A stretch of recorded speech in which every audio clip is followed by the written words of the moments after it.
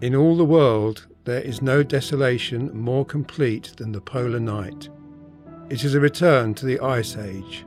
No warmth, no life, no movement. Only those who have experienced it can fully appreciate what it means to be without the sun day after day, week after week. Few men unaccustomed to it can fight off its effects altogether, and it has driven some men mad. These words were written by the American journalist Alfred Lansing in his book, Endurance, Shackleton's Incredible Voyage. The book recalls the last major expedition of what became known as the heroic age of Antarctic exploration.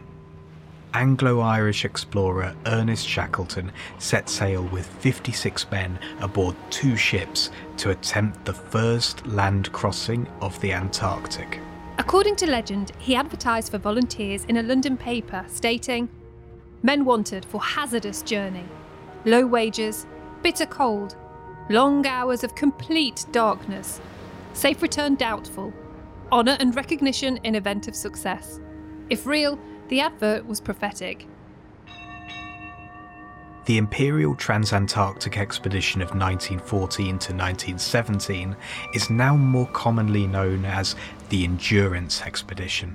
The name comes from both the ship that took Shackleton's party to Antarctica and the conditions that they had to endure once they arrived.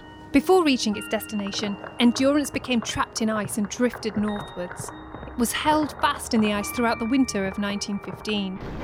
Eventually, the ship was crushed into wooden splinters and it sank to the bottom of the sea, stranding the men on makeshift camps on the ice. The men made it to the desolate and hostile Elephant Island in the few remaining lifeboats available to them. Shackleton took one of the small boats and departed on a 1,300-kilometre, 16-day voyage to the island of South Georgia to find help, which he did. Ultimately, the crew of Endurance returned home, unsuccessful, but without loss of life, and the heroic age of Antarctic exploration had witnessed its last great journey. The people involved were romantic figures, exploring new frontiers in impossible conditions, but the life was a perilous one. Shackleton perished on his next expedition, the Quest Expedition of 1921 to 22, and so ended the heroic age of Antarctic exploration. It was 7 years until the next expedition was attempted, albeit in very different circumstances, as the mechanical age of Antarctic exploration had begun. This period saw the use of aircraft, mechanised transportation, and more efficient supplies as people began to visit the southern continent much more frequently. But our relationship with Antarctica has only just begun. Expedition built on expedition, we explored further and learned more. Our focus shifted from exploration to science, and now more than a century later, our work in Antarctica is more important than ever.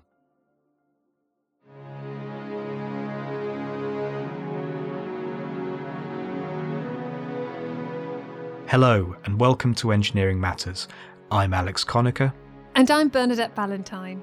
In this episode, we are returning to Antarctica, where scientists are now engaged in cutting-edge research. Supported by the British Antarctic Survey, or BAS, they're working in fields such as climate change, atmospheric physics, chemical processes, geoscience, marine ecosystems, oceanography, even artificial intelligence. The unique location and the fact that it is still unspoilt by too many people makes the Polar Science Programme invaluable to solving some of the most significant problems facing us today. The British Antarctic Survey operates a number of research facilities, and with the exception of the home base in Cambridge, all are remote and inhospitable. So one of the primary functions of BAS is as an extensive logistics and supply machine. It operates cargo ships and planes and all manner of support vessels and other infrastructure. And one of its main bases and logistics hubs in Antarctica is Rothera Research Station. Rothera is a centre for biological research and a hub for supporting deep field and air operations. It's built on a rocky point at the southern tip of Adelaide Island to the west of the Antarctic Peninsula. That's about 1,850 kilometres south of the Falkland Islands. The island is 140 kilometres long, mountainous and heavily glaciated. In the summer, it can reach a balmy 5 degrees C, but its coastal location means it's spared the worst of the Antarctic temperatures, dropping to a moderate -20 in the winter. The 100-strong summer team and the 22 personnel who make up the winter skeleton crew share the landscape, depending on the season, with penguins, gulls, elephant seals, orcas, and even humpback whales.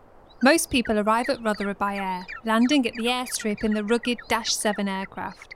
But the majority of supplies have been delivered by special BAS logistics vessels to Biscoe Wharf, which was built in 1992.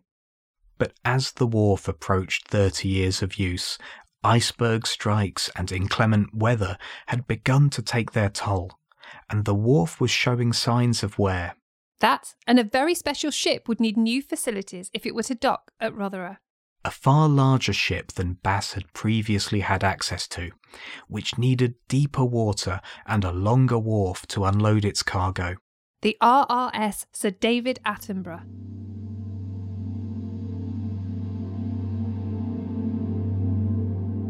So it's all about how do we get people there safely, look after them while they're there, and then help them carry out the essential science that we need, which helps us understand our planet a lot better.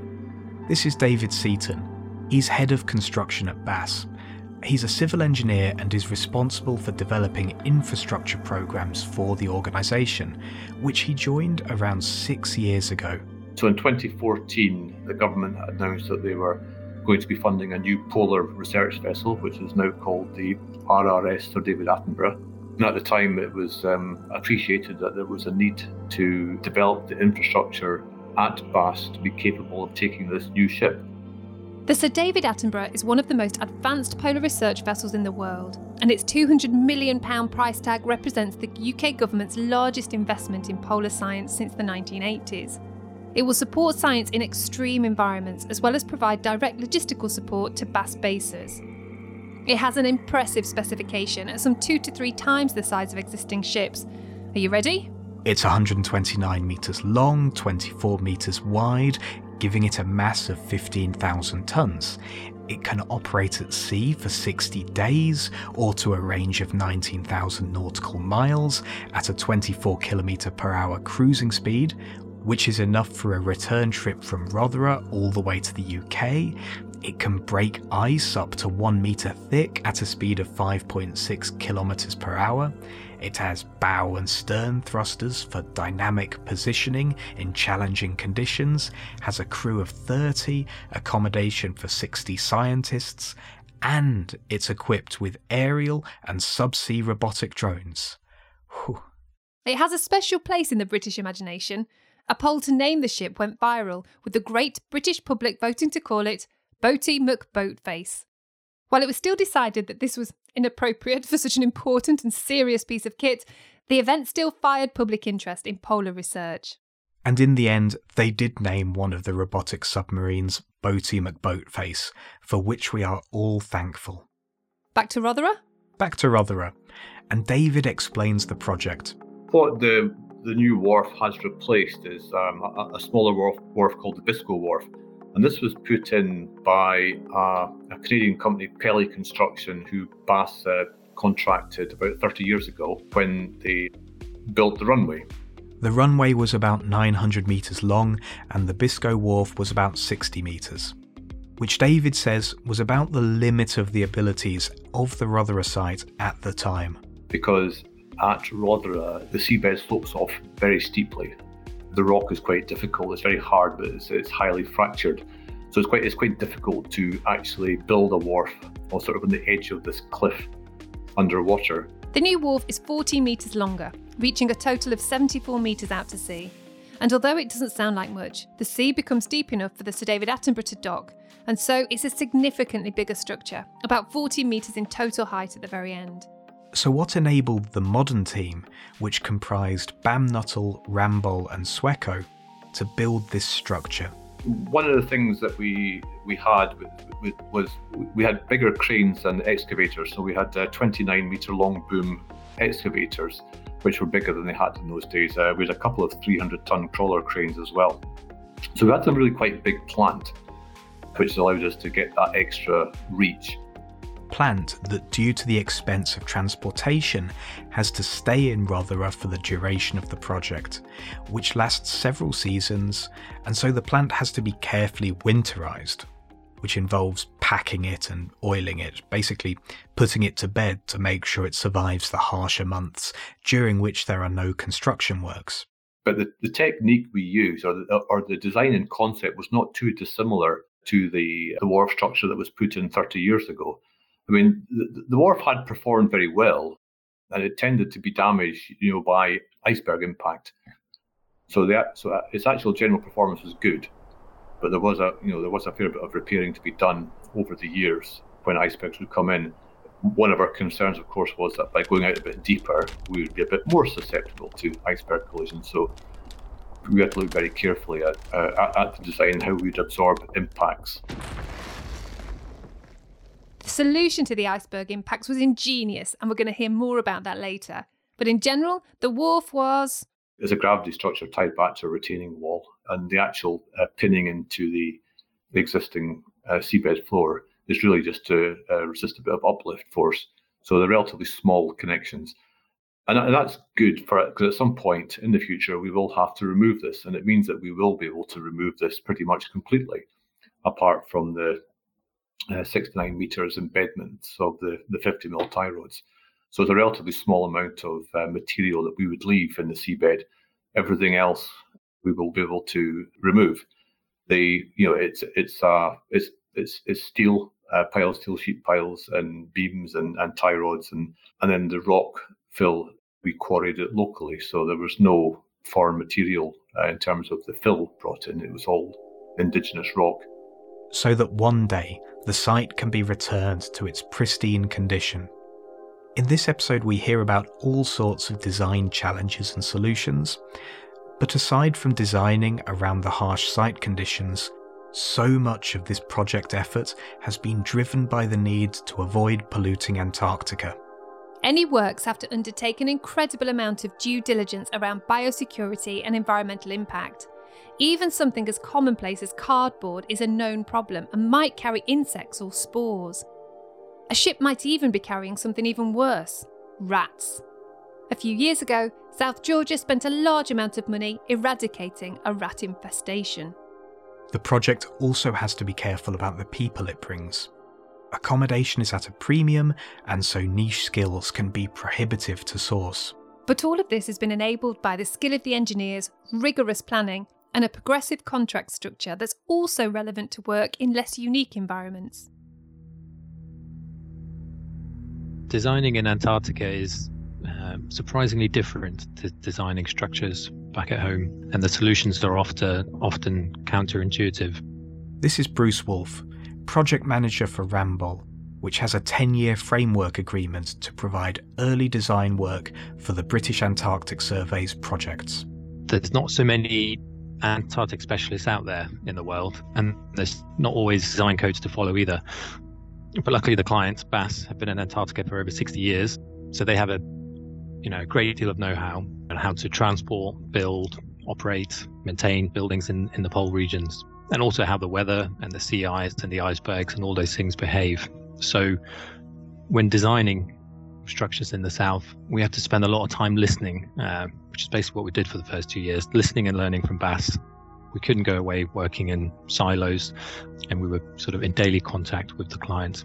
For me, the things that we learn, particularly from the science experts that present in BAS, and that's one of the great benefits working with BAS, is because they've got world leaders in the environment and climate knowledge that we need to take account of. And this is Stuart Craigie, Technical Director and Design Lead for Sweco, which worked in partnership with BAM Nuttall to build the wharf. He says that BAS expertise informed them on a range of challenges they would face on the ground. For example, the makeup of icebergs. The behaviour and movement of icebergs for the wharf was an extremely significant part of the developing design, but also the conditions that we can expect with the sea ice. And something that surprised us was the sea ice is actually different in Antarctica to that in the Arctic. And the reason for that is the sea ice in Antarctica has a very low salinity in the upper water column. And that makes the sea ice different to the sea ice that you would encounter in the Arctic conditions. The significance of a low salinity content is a higher freezing temperature.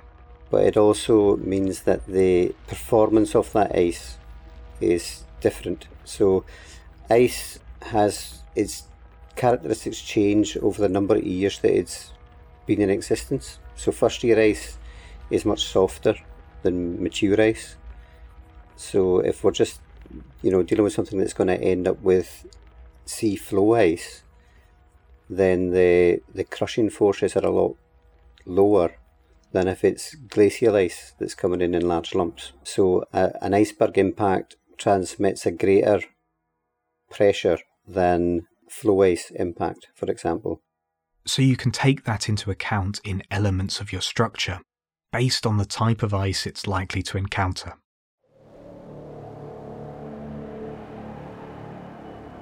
More generally, Bruce and Stewart have developed a series of philosophies for designing a structure in the polar region. Bruce says that it must be maintainable and robust. Building something that's maintainable and robust, and when I say maintainable, easy to maintain, is really critical in Antarctica.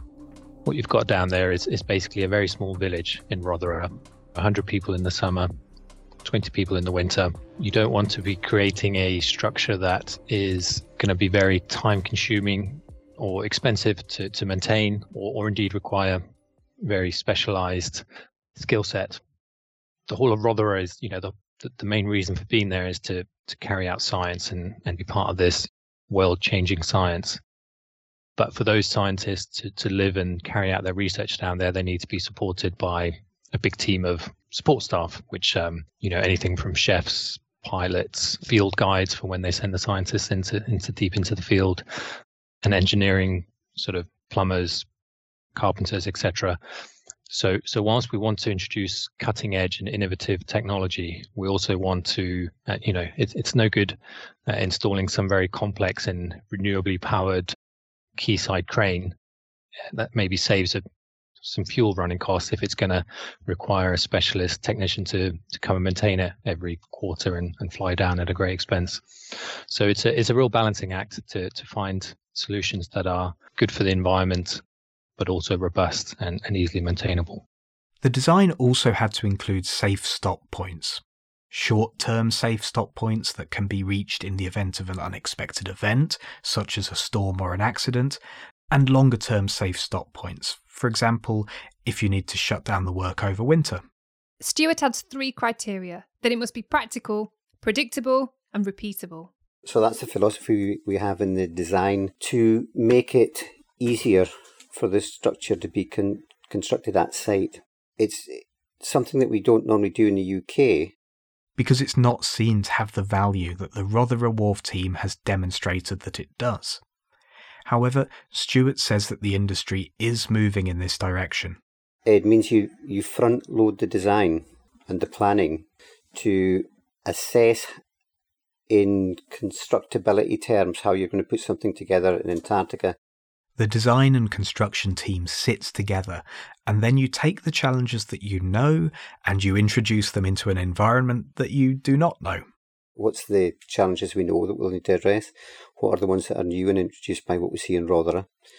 And then how do we make this design practical in that environment? So we went through, I think it was 6 options of marine structure. We went through basically a SWOT analysis on each of the structures. Strengths, weaknesses, opportunities and threats. And then we came up with a selection where we opted for one in particular. And then we went into a very, very thorough assessment of the elements within that structure that we would need to focus on, where we could remove the most risk, and then how we could turn it into a task that happens again and again and again. So that's the predictable, repeatable part of it. The structure itself is modular, a series of 20 steel frame boxes, 10 along the front of the wharf and 10 along the back. To reduce complexity of installation on site, the number of bolted connections were minimised and were prefabricated in yards in the UK before being shipped out. Fewer and larger connections was the rule. At the site itself, 3 teams worked in a kind of assembly line. A team on the wharf installing the boxes, a team working further up the site constructing the boxes in assembly jigs, and a team further up supplying the assembly jigs with steel. Most of the work that was done in the jigs was the fewer and larger bolts that would hold the frame together. All the things that were like connecting a steel member to a steel member, most of those were done in the pre-assembly that we took down. And then some of the frames had hinge points. So they were folded flat and then just opened out into intersections. And some of them it was cross frames to build rigidity into sections as they went. But the main shape of the frame itself was prefabricated before it went. And this gave us less environmental risk. So, the more bolts you've got to do in bad weather conditions, the slower your bolting goes, the more time it takes in the programme, the more risk you've got in getting the structure completed in time. So that was the whole thrust behind it, was to remove those low value, repetitive, boring tasks that can challenge the patience of people in challenging environmental conditions. Most people's idea of Antarctica is that it's very far away and very remote, and that's key to a lot of what we're talking about here as well, in that we've got to get it right first time. Sort of value over cost, in that if you haven't got every single nut and bolt on the ship, or if you suddenly realise that something doesn't quite fit when you get down there, it's very costly and very timely to mobilise some more equipment or some more people. Sheet piles protect the front of the frame, and it is rock-filled, providing passive resistance to small iceberg strikes. So the strike impact is taken by the rock matrix, and you're not relying on the bending moment capacities of the steel. Yeah, and then similar to the old existing design, there was a mid-wall retaining wall and a back wall retaining wall that the front sheet pile was tied to, and then it was some small piles drilled into the seabed as well, just to pin it to the ground and stop any uplift. The old wharf had to be able to resist loads from icebergs weighing 7,000 to 8,000 tons, which is roughly the weight of the older vessels that docked at Rothera. This is because icebergs displacing more would ground out, hitting the bottom of the seabed and stopping before they impacted the wharf. A lucky quirk of nature and the location. In any case, the structure was able to resist these impacts passively, although requiring maintenance now and then. The new wharf at Rothera reaches 14 metres further out and will allow the 15,000-ton Sir David Attenborough to dock. It also puts it in the path of far larger 15,000-ton icebergs travelling at a knot or 1.8 kilometres per hour. The only distress the existing wharf had shown was significant deformation of the corners, which were due to iceberg collision. So we were pushing the structure out about 7-8 metres further into deeper water from where the previous structure had been, therefore putting it into a flow channel of larger icebergs. So the risk of damage was multiplied quite significantly from the massive structures that could hit the existing wharf. And this is something you just will not find in textbooks, is how to absorb the impact of a large iceberg into a structure. There are structures located at remote locations at sea that can deflect icebergs past and have foundation structures that can withstand that. But Rothera Wharf will be taking the impacts squarely. Nowhere to deflect the iceberg to. 15,000 tonnes hitting something like that is quite an impact. So the way that a normal marine structure would absorb pressures like that is have a fendering system in the front. And then what you do is you have a element, so a fender deflects. And as it deflects, it creates a reaction force through the absorption material that's in the fendering system, and then that effectively slows and transfers the load, and then it will steadily push back. A bit like the bumper on your car. But we couldn't have anything attached to the wharf because over the winter period with the sea ice, the chances of it getting damaged or swept off by either the floe ice attaching to it and dragging it, or simply an iceberg sweeping along and having the limited resource at Rothera not being able to come and maintain it over the winter months. We just had to have a clean structure in the winter time.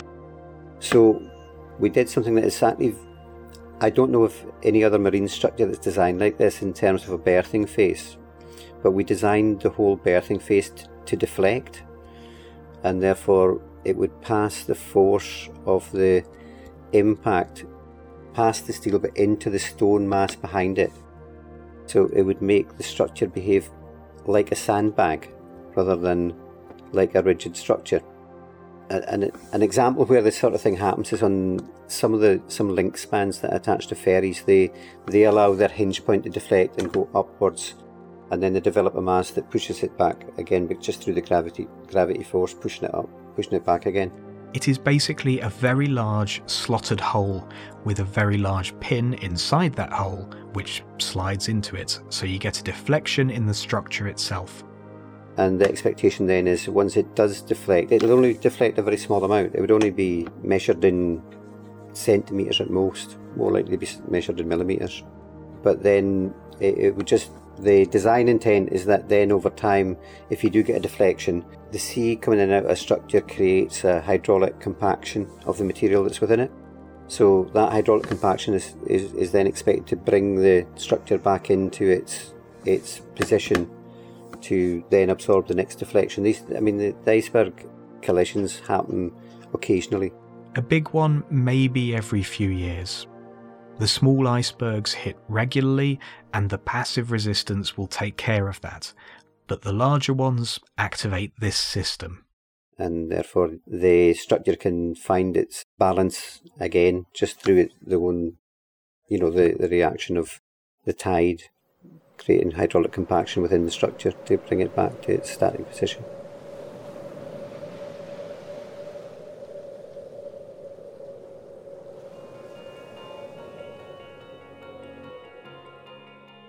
I think it was something to do with cold, wintry, snowy places in the middle of nowhere that grabbed the Scottish director's attention. This is Martha McGowan, project manager for contractor BAM Nuttall. I'm glad it did. I had actually worked in a couple of different places in BAM at that time. Although I have a Scottish accent, I wasn't necessarily working for the Scottish division. But I sent off my CV when I saw a general kind of thing on our intranet asking for people that were interested. And I was really grateful that BAM had won the job in the first place, and then I was even more grateful when I got an opportunity to get involved. Martha's role was to deliver the wharf successfully, safely and on time, and probably more than anyone else had to get to grips with the unusual environment. So it was down to her to explain the experience of coming to site and adapting to the environment. Well, lucky enough I've been there 3 times. I've worked for 2 full construction seasons for 6 months each time, but the year before that, as you can imagine, even on projects in the UK, you like to go and see the site before you go anywhere near starting your project. And we were fortunate enough that the employer recognised that just as much as we did, if not even more important for where we were going to be working. And 4 of us from BAM and the supply chain had a week on station back in the end of 2017. So what do you need to do before getting on site? Lots and lots of things that you just wouldn't come into your head before you get involved in the schemes, obviously. The pre-deployment training that you go through with BAS in the Cambridge office to tell you all about what you're going to be getting involved with when you go to station. Medicals. Obviously there's a restricted medical service, although it's an excellent service out there on station. And then the journey in itself is quite incredible, to be honest. So it's generally... There's a couple of different ways of getting there, or 2 or 3 different ways of getting there, but generally people go on commercial flights all the way to Punta Arenas in the south of Chile. You can also go via the MOD flights from Brize Norton in the UK to the Falklands, or you could go by ship. It takes a little bit longer. And then once you're there, there's the BAS aircraft called the Dash 7, which takes you the last final bit. That's a little 4-propeller plane The pilot told us once that it can run off fewer than 4 propellers when one of them cut out. So that was I'll remember that afternoon for quite a long time. And that journey takes about 5 hours or so. And I was lucky enough on that first visit that the chief pilot who was running things that day said to me, if you're going to be looking after this wharf project, then you can come and sit in the jump seat of the aeroplane while we land. So my first view of Antarctica was actually sitting in between the two pilots as we landed into Rothera, which was pretty special and something I'll remember for a long time. Martha also mentioned the incredible amount of prep work before ever arriving on station. But even once there, the work couldn't be completed in one construction season. It was roughly 6 months long each season. First one was the end of, so the Antarctic kind of summer is, I would say, roughly sort of November to April, November to May time. And that was when our team was out there. So it was the end of 18-19 and then November 19-20. Yeah, the majority of the team needed to be there for the full 5-6 months to deliver the works. The first thing that we did, apart from getting established on station, we had managed to take just a very small amount of plant down there the year before to do like site investigation, trial holes and things on the existing structure. And before work begins, snow needs to be cleared. A huge amount of snow falls, but in a short space of time, and it settles pretty deeply. But then the big day comes.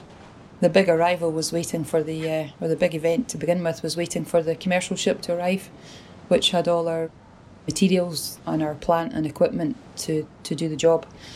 Because we were going to dismantle the old structure, not every single thing was on that ship. We did have provision to bring some smaller items in separately, but I would say kind of 95-98% of all the materials and plant were on that first commercial ship so that we could offload it onto the structure before we dismantled. And we no longer had a main berth for a couple of years.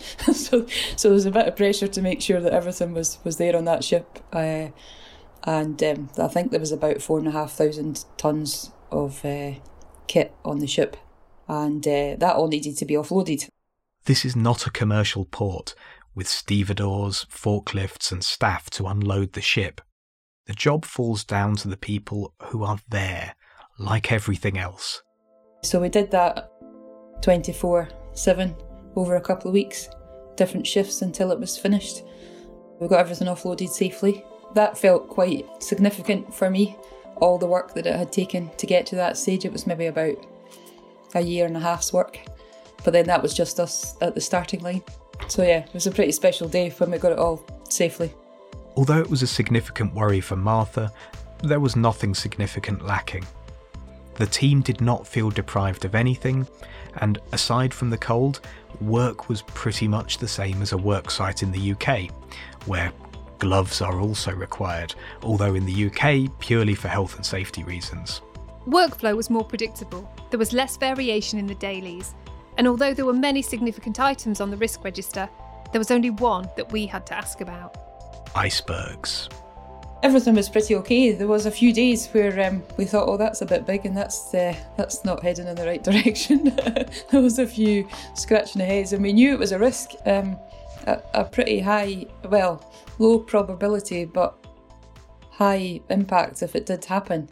Some of these icebergs, people describe them as big as football pitches, and it's hard to imagine until you see some of them offshore. But I remember one evening, one of the things that people used to do for recreation was just go for a walk. There's up and down the runway, it's about 700 metres. You just go for a chat and a walk with your friend. And I got to the end of the runway, which was just beside the new structure, and there was a pretty big iceberg kind of floating about, looking as if it was heading for the partially built structure, and that was when it was in its most fragile state. And then I looked up and our foreman was on the hill and he was looking at it, and one of our gangers was across the other side and he had his eye on it, and I thought there's not much any of us can do about this, but it was a risk. Although thankfully it didn't hit the structure. Bruce sums the job up like this. Well, in summary, with the wharf, it might have sounded quite simple doing a prefabricated steel structure and bolting it together and lowering it into the sea. But when you remember that these things were 14 meters tall in some instances, I think up to 40, 50 ton or so per frame. And we're sort of moving them with a 300-ton crawler cane, lowering them into the sea, which is moving and has icebergs floating past, and high winds most of the time, and a 45-degree sloping bed. And then on top of that, you're trying to protect the very sort of sensitive and special marine life that's there. But at the same time, there's also actually some predatory animals. So the orca whales and the leopard seals, which just swim by freely, and you sort of spot from time to time, meant that we had to minimize diving where possible, because there has been instances, obviously, of them attacking people. And so it was a very complicated thing to go through. Many of the challenges for this project came from the extremes of the environment, but the challenges forced the teams involved to turn to a progressive approach to achieve success. A collaborative approach, one that industry back home is trying to move towards. It was obvious too, and appreciated by everyone, that BAS's approach complied broadly with the aims of Project 13. And it all started with a requirement for longer-term contracts than usual. Here is David from BAS again to explain. Yeah, well, a lot of places, including government-funded projects, they are very keen on having this competitive tension, and they're always wondering about value for money. And so generally speaking, on the government-funded projects, you can only place them for about up to 4 years. Whereas some of BAS's projects take the better half of a decade to complete due to the short working window, the logistical constraints, and the need to winterize. So there's an argument just on that basis that you need to have longer contracts. But the bigger thing is that because we are delivering projects fully integrated with the BAS normal operations, we need to make our partners part of BAS. And that's very difficult if your partners are chopping and changing all the time. It's also difficult if you've got more than one supplier for the key things. So we argued very hard that the best model for us was to have one technical advisor and one construction partner. And we after a bit that was accepted as because of the particular environment we're working in, the logistical challenges, the various risks, that this was a sensible thing to do. To place long-term single-source contracts, because the cost landscape is different for such a remote site. Because by far the biggest cost or extra cost we would have on any project would be if we've got to go back and fix things. If it doesn't work, it costs us a lot of money to go back and fix them. So we do a lot more planning than projects would normally do back in the UK. And for Rotherham Wharf, the BAM team were co-located at the BAS site in Cambridge for more than 12 months, learning what was needed. And I can remember BAM saying to us, well, we would never normally do this, but actually we can't really think of a good reason why we wouldn't do this in all our projects now, because it meant that when we got to station and we got to the point where we were actually building this, everything worked the way we expected it to work.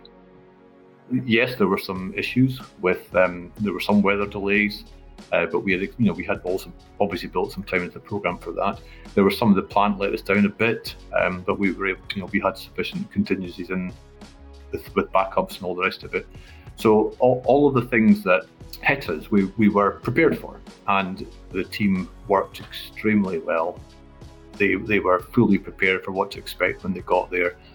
And a very pleasing thing was how many of the teams signed up to come back for the second year. Pretty much all of them. They had a very tough year, the 7 months, very difficult conditions towards the end when the weather gets quite bad. But they all pretty much all signed up to go back for the second year. Second year was even tougher because of COVID, and they had to come back on about a 7-week voyage by ship rather than flying back. But they still came back very much a fully intact team, which was great, absolutely great.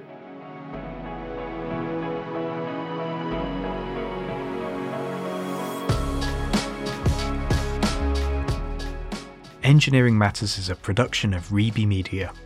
Our producers are Alex Conacher, Bernadette Ballantyne, Rhian Owen, Ross McPherson, John Young, Will North, Velo Mitrovic, and Tim Sheehan. This episode was written and hosted by me, Alex Conacher. My co-host was Bernadette Ballantyne. Sound engineering by Ross McPherson, series supervision by John Young, and our own magnificent desolation is Rory Harris. Thank you for listening. You can find us on all podcast apps, on our website engineeringmatters.reb.media, on Twitter and on LinkedIn.